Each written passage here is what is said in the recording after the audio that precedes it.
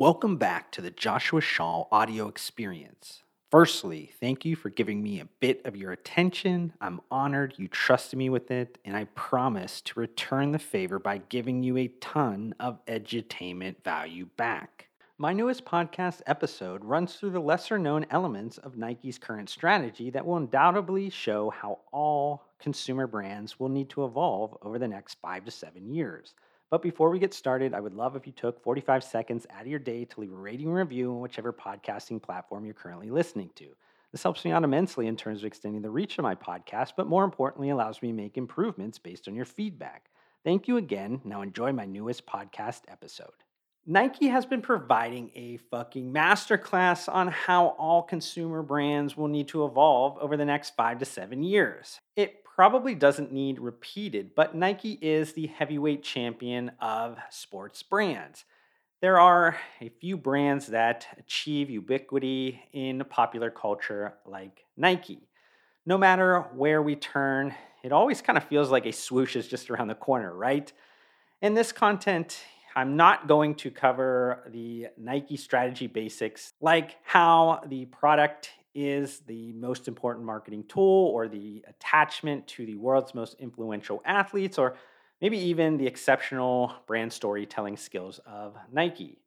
Yes, all of those are extremely important, and yes, Nike will continue to focus on those strategic elements likely for the entire business life cycle. But you already know about those fundamental strategies, right? So in this content, I'm actually going to be focusing on several current, kind of lesser known Nike business strategies that I believe will be key to overcoming the increasingly crowded and changing marketplace. These are the business strategies that will make Nike an even more impressive company and extend their market leadership over the next decade. But before I do that, I do want to give a quick shout out to the sponsor of this content, Ghost Lifestyle. I've been a huge supporter of this sports and active nutrition brand since they initially launched in 2016. If you've paid any attention to Ghost over those years, you can easily kind of notice how inspirational Nike has been to the founders and the entire team. From the sneakers and fashion worn at the office to infusing different Nike business strategies in the sports nutrition industry. So if you are interested in grabbing a few of the Ghost products, you can do so on ghostlifestyle.com or through national retailers like the Vitamin Shop and GNC. So why do I think Nike is giving every consumer brand a masterclass on their needed evolution? Well, let's start at something that happened in June of 2020. This is when Nike officially announced its Consumer Direct Acceleration Plan.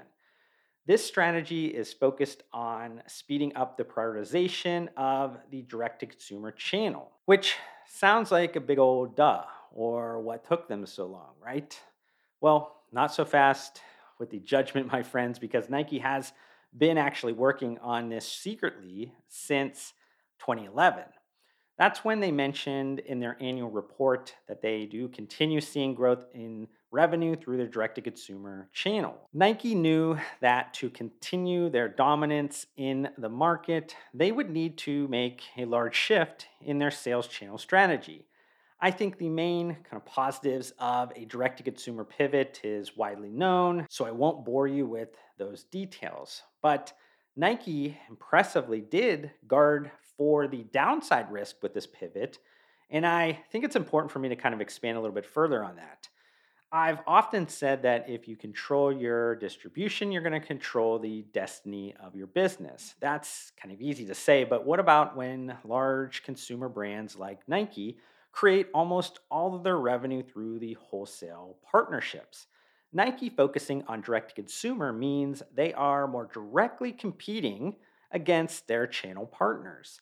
This is otherwise known as channel conflict and can be explained as any dispute, difference, or discord arising between two or more channel partners where one of the partners' activities or operations affect the business, sales, profitability, market share, or similar goal associated with the other channel partner. Channel conflict is a very real risk.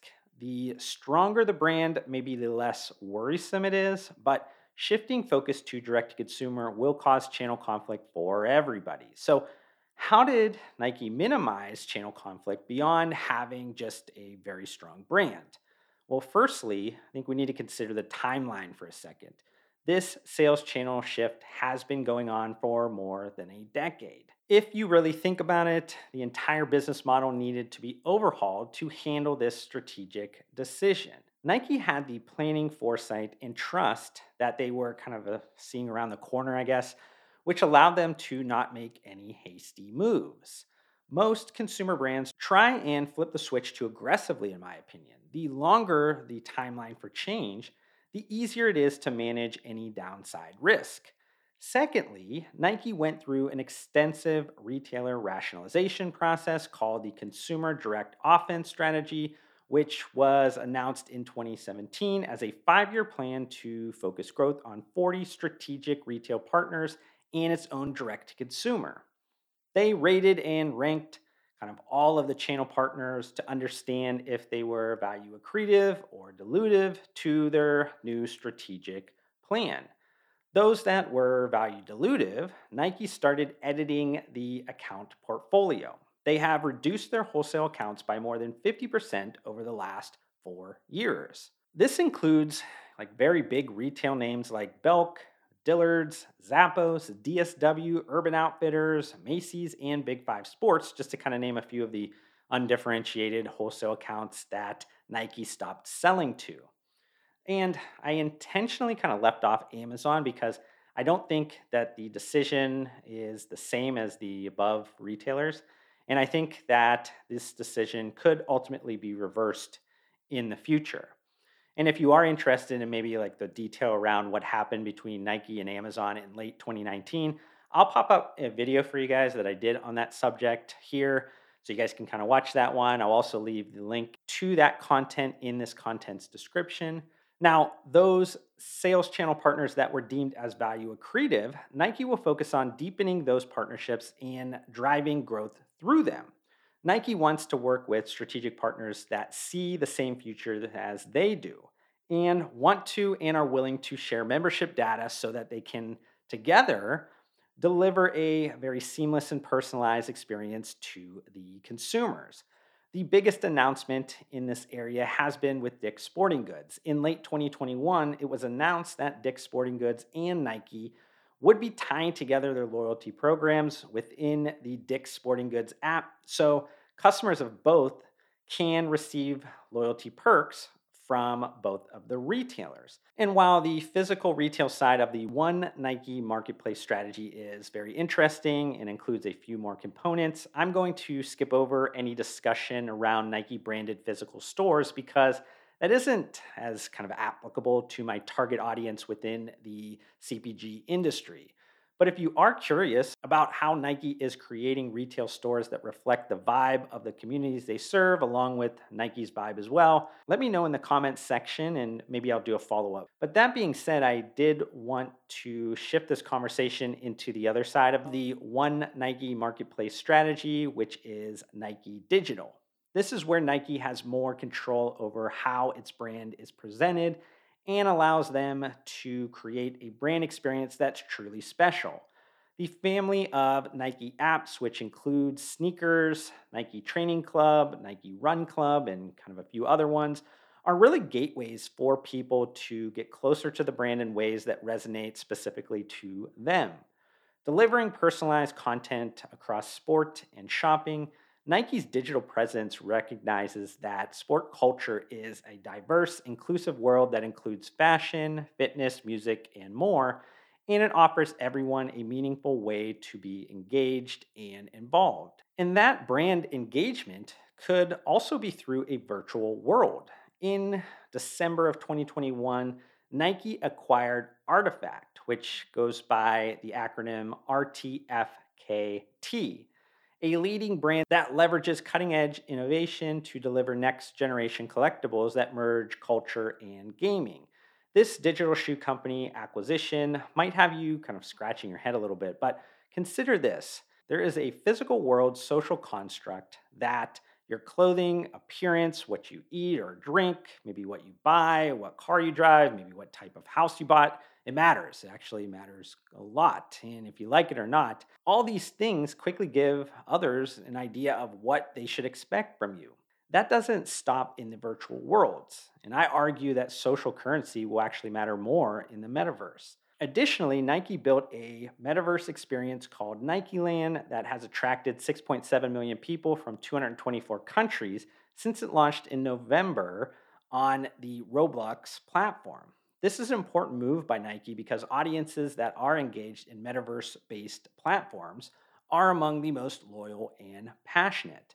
And while the metaverse maybe is too early for most people that are consuming this content, it does make a lot of sense for a brand that wants to serve athletes and creators at the intersection of sport, creativity, gaming, and culture. Talking about how powerful generational changes can impact a brand, which virtual worlds are, and maybe even in the sense of sustainability, Nike is also showing a deep commitment to sustainability. The strongest brands can and should own more of their circular ecosystem. Imagine a value chain that includes product design, materials, manufacturing, shipping, retail, and product takebacks with no beginning or end. Waste is a main resource for new materials. Virgin materials are bio based, and the manufacturing process itself creates zero carbon emissions. This is the true circular system that's a long term aim for Nike. But I just want to end on some quick final thoughts. Nike has acknowledged that today's purchase journey is fragmented and there are multiple touch points that go into a customer's consideration process. Within this interconnected experience, Nike has a strong sense of the purpose that each of its channels serve. They're in front of the curve and making bets on where the consumer is going. The same bets that you'll likely need to make in your brand to not only thrive, but simply survive across the 2020s. I hope you've enjoyed this podcast episode. If you have any comments or questions about anything I discussed during it, open the podcast episode notes and click on any of my social media account links to reach out to me directly.